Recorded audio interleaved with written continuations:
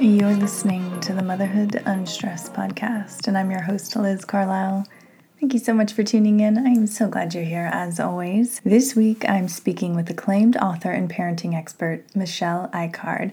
You might remember she has been on the show before when she had her amazing book, 14 Talks by Age 14. Well, she is out with a new book, and it is called 8 Setbacks That Can Make a Child a Success. So in this episode, Michelle is sharing her invaluable insights into helping parents and their children navigate 8 specific categories of tense situations. And she has a special approach, a strategic approach, and so she's going to get into that. You're going to want to take some notes at that part. It's really, really incredible and really helpful.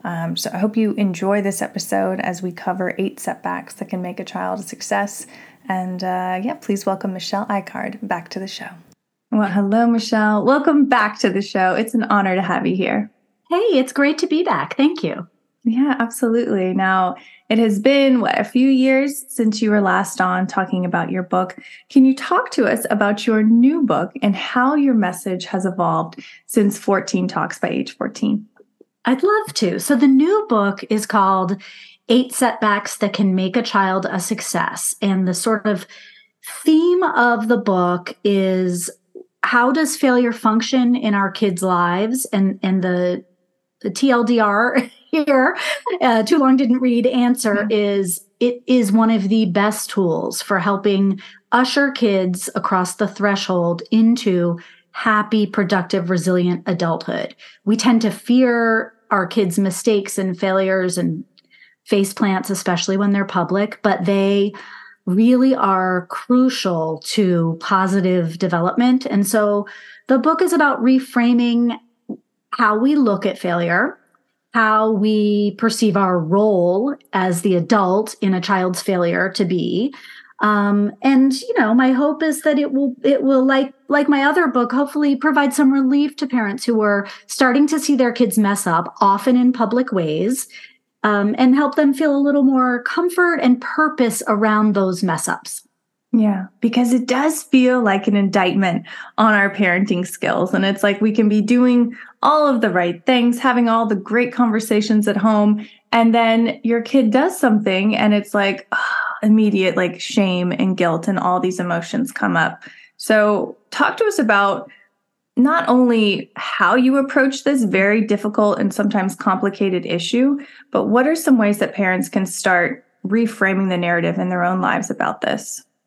I'm so happy that you said that, because I do think that's one of the first places our minds go, is we think we worry about what this means about our child. Is my kid a narcissist? Is my kid a sociopath? Like, will I have a relationship with my child when they're older because they're so confrontational right now, or whatever it may be? We go to the worst possible fear.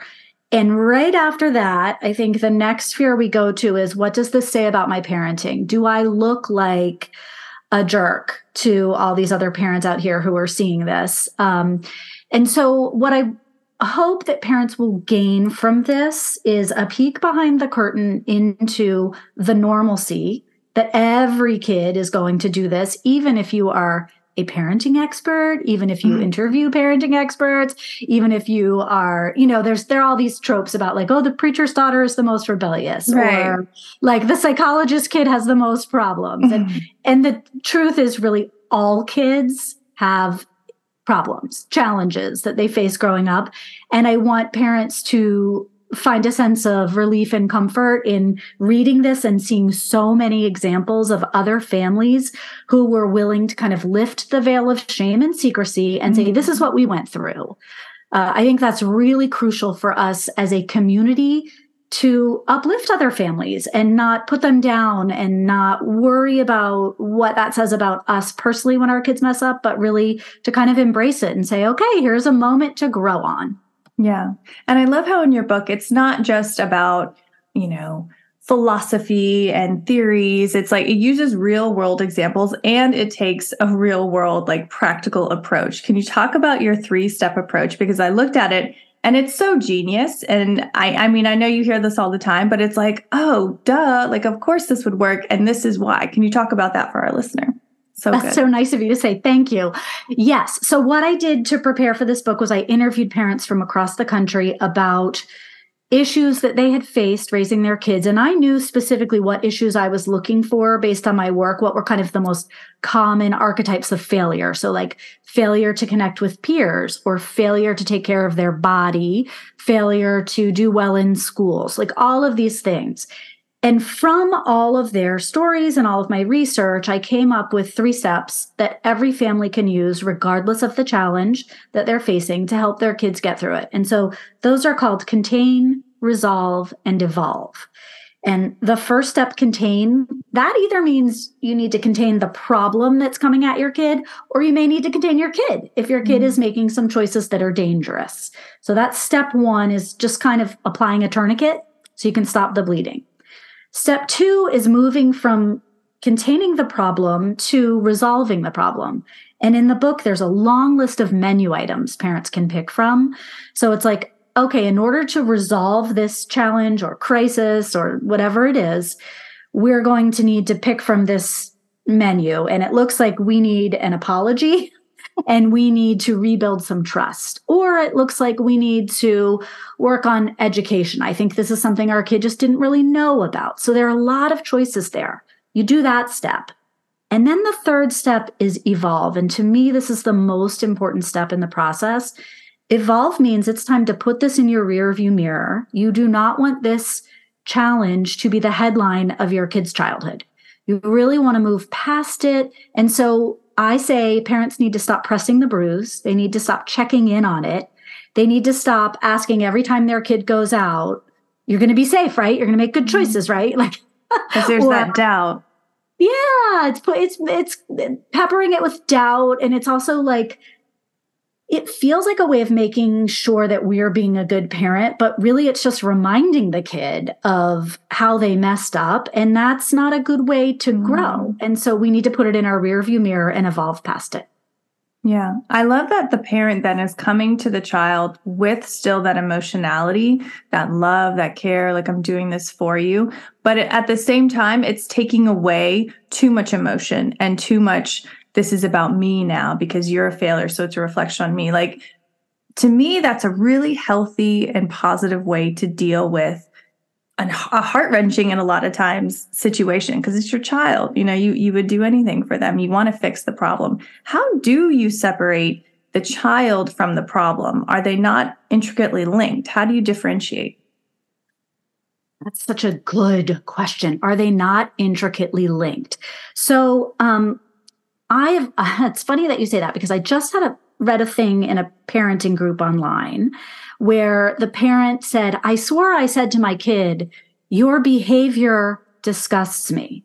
And what the child heard was, you disgust me, right? And I can remember a very similar experience growing up where my dad was so upset at a very bad thing I did. I mean, as an adult, I'm like, oh, I would have lost my, senses if my kid did that. And I did that. And I remember him saying like, oh, that was so stupid. Why could you do something so stupid? And I heard, you're so stupid. So it may feel to you that you're doing a good job separating them out with your vocabulary, but your child's not listening for grammar. They're not listening that acutely. They are watching your emotions and they are feeding off of your expression. And so whether you feel that the child and the issue, the challenge are intricately linked, and they may be, doesn't matter. What matters is whether the kid reduces that experience to a sense of shame, which we don't want, or to a feeling of regret, which we do want. So we really want the kid to feel a bit of embarrassment or pain or regret or discomfort, even guilt, over making a bad choice. That those emotions are really productive. Shame is not productive because it just says, I'm a bad person. I can't be better. I can't make better choices. So I really think like the question is interesting, but the answer is it doesn't matter. What matters is how you talk and convey this to your child. And so you may have to be really explicit. You may have to say, that was a choice that could have gotten you hurt. And that's what upsets me because I love you and I care for you and you're a great person and I don't want you to get hurt. And you'll also need to really regulate your voice and regulate your face. And that's hard to do. So try to get all that emotionality out with your friends or your partner before you talk to your kid. Yeah, it's so hard to do. Like, it really is the hardest job in the world, like being a healthy, happy model for your children. So much internal work has to be done. I would recommend people read the book themselves first and then start trying to practice the things in it. Or do you find that you can read a chapter and then jump right into it? So I think it's a bit of a choose your own adventure. You can say, oh, I'm in crisis mode right now. My kid is binge drinking, or my child is possibly depressed. So, all the examples in the book are not that heavy.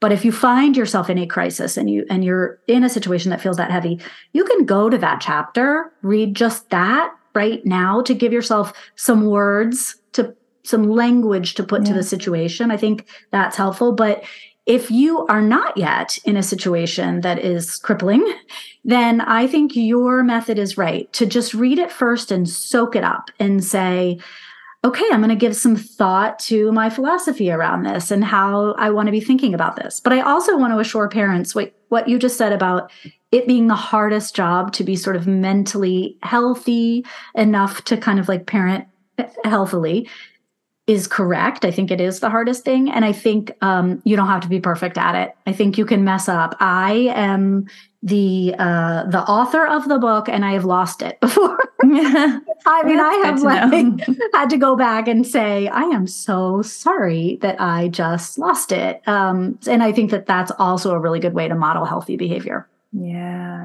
And going back to the 3-step approach, I love how one of the elements was control the narrative. So when you're talking about the problem and what happened and, what it is, you really do tell the story of how you're going to move on from that. How important is storytelling? And this is something that honestly, it has been showing up in every interview that I've been doing lately. Humans and storytelling and how that impacts how we heal and what we do next.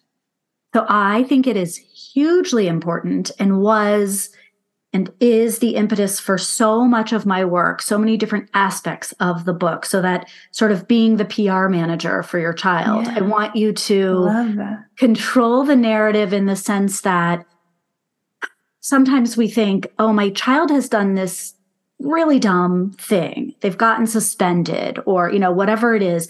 And we think we have to say, I know that was stupid. We raised this child better.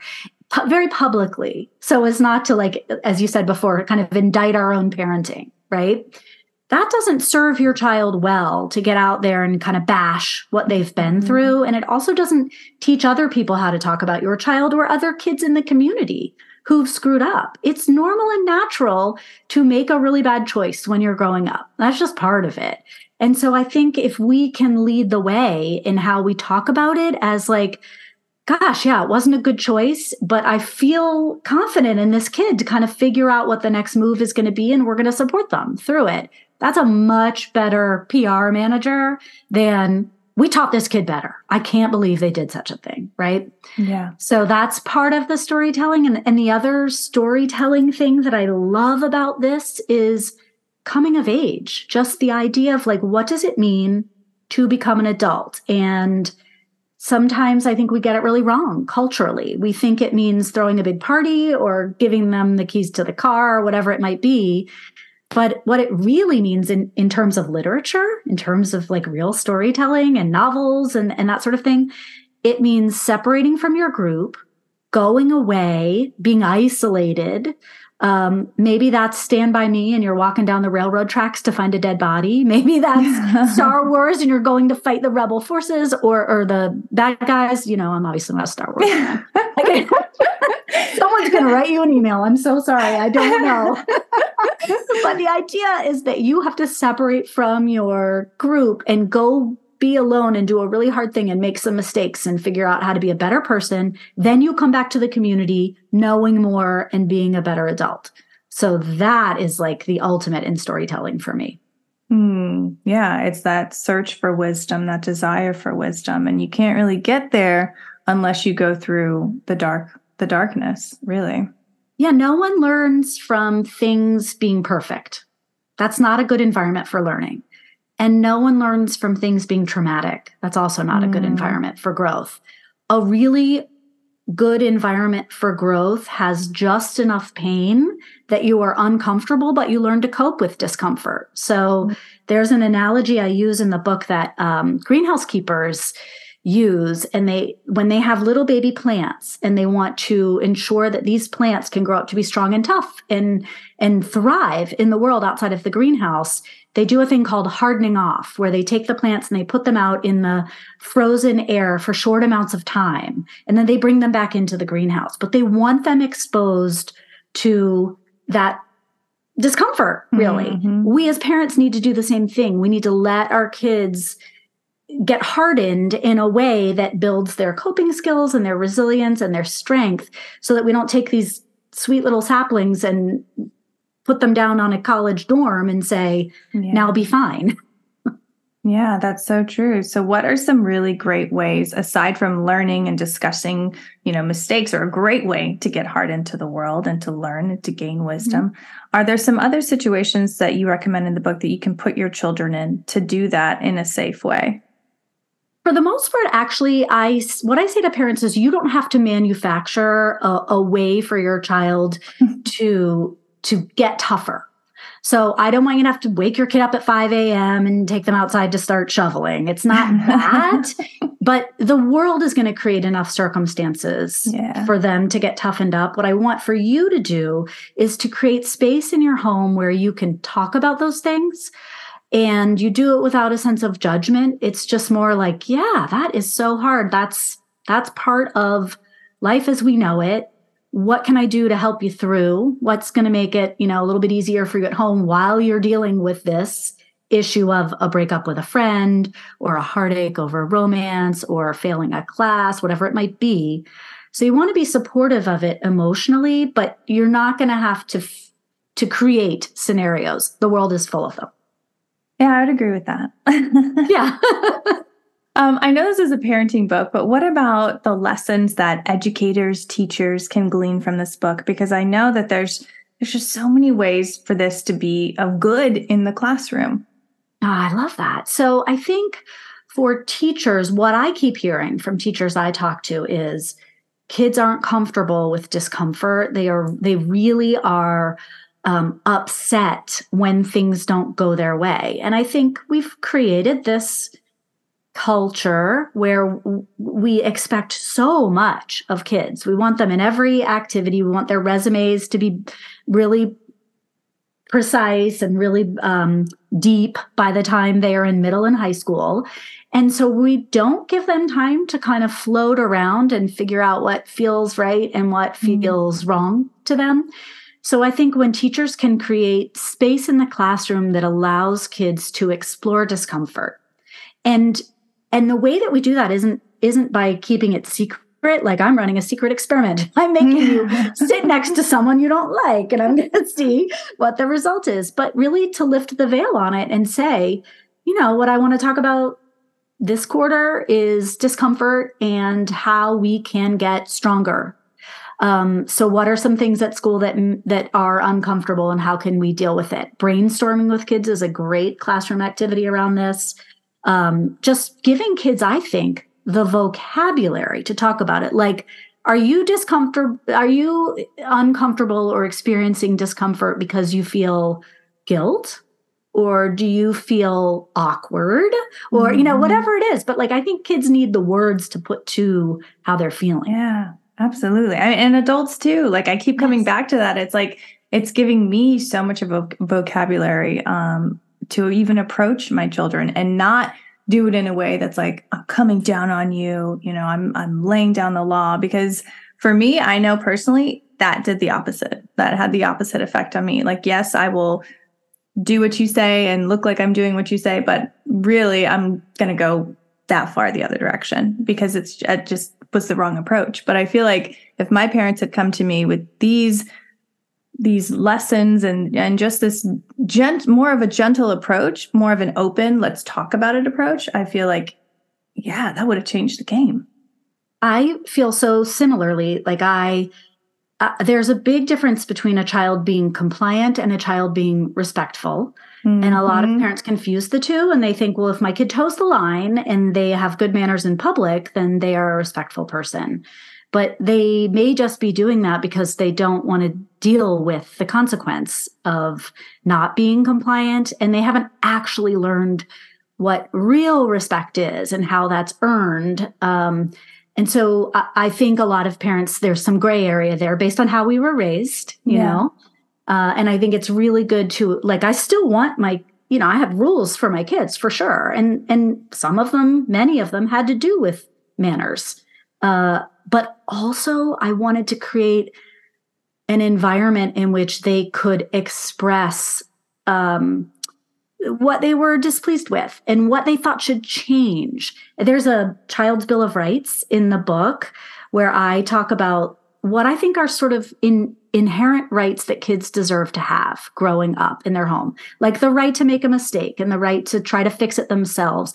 And one of them is the right to advocate for themselves and not just be a compliant person, but to say, no, I actually think it should be this way, and I want to tell you why. I think that grows really intelligent, critical thinkers. I mean, doesn't it? Like, yes, it takes more time to do it this way, but you are sending a kid off to college with the ability to think for themselves and to not just follow what the pack is doing or what the professor is saying. I mean, it really does empower them. That's my hope, is that they will build that muscle for critical thinking. And then, that we have people who are more thoughtful, who are able to listen to multiple perspectives and who can engage in not necessarily like debate, but in sort of like a conversation. Because I think debate is often about winning, but more of a healthy conversation about, like, let's just share how we're both seeing this right now. And I think that would benefit our society as a whole in so many ways. Oh my gosh, so many ways. And two, I think like the battles between egos, between parents and children, I mean, that is just taken away. It's taken away because at the end of the day, like, we're doing this, we're having these conversations for you, for your success. And you're not a horrible person because you did make this mistake. I love that. I mean, and for anyone who's listening who thinks like this sounds too soft, which was my concern in writing. I was like, I don't want people to think it sounds too soft. I do want there to be consequences. I do think kids need boundaries. And I say in the book, when your child's world gets too big, you need to make it smaller. So if your child is doing things that are unsafe, I guess what I want parents to evaluate is my child's act of rebellion or their mistake or whatever it is that upsetting to me because it's annoying and disruptive, or is it upsetting to me because it's dangerous? So I want parents to have a clear understanding of that. And your kid is going to be annoying and disruptive from time to time. I don't want it to be all the time. I want you to have a nice home life. But like, that's part of their job, is kind of figuring out where the walls are. And they're going to bump into a bunch of things trying to figure that out. But I don't want them to be in danger. Right. Yeah. I think everyone listening, that resonates. We understand that. Do you have any specific hope for the book? You talked about, you want people to have pleasant home lives and happy, successful kids. Is there anything specific that when you were writing this book, you're like, I really want this to hit home? Yeah.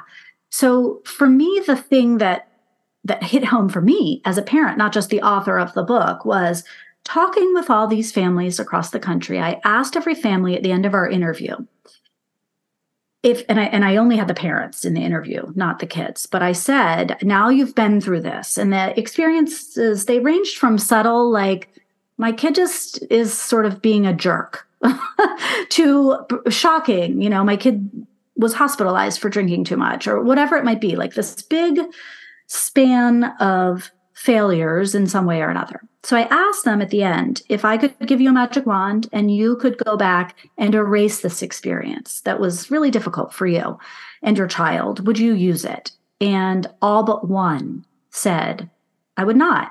If you had asked me when we were going through this, I would have grabbed the magic wand from you. I would have loved to get rid of this. But now that time has passed, we feel like what our child learned from this experience is too valuable to lose. So I can't give up the whole thing and get rid of the bad, uncomfortable parts of it, because now they know X, Y, or Z. They know who to trust. They know how to take care of themselves. They know where their limits are. They know what the boundaries are.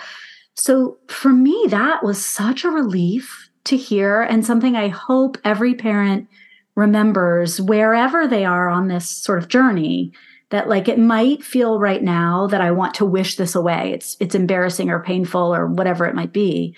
But really down the road, this is going to be one of the things we're so thankful for in our lives. That's hard to imagine, but based on all the people I talked with, it was comforting to know that they almost all felt this way. Wow, that is incredible. Mm-hmm. Now, you did mention before the interview that you are speaking at different schools. Is this what you're speaking about, or is it something totally different?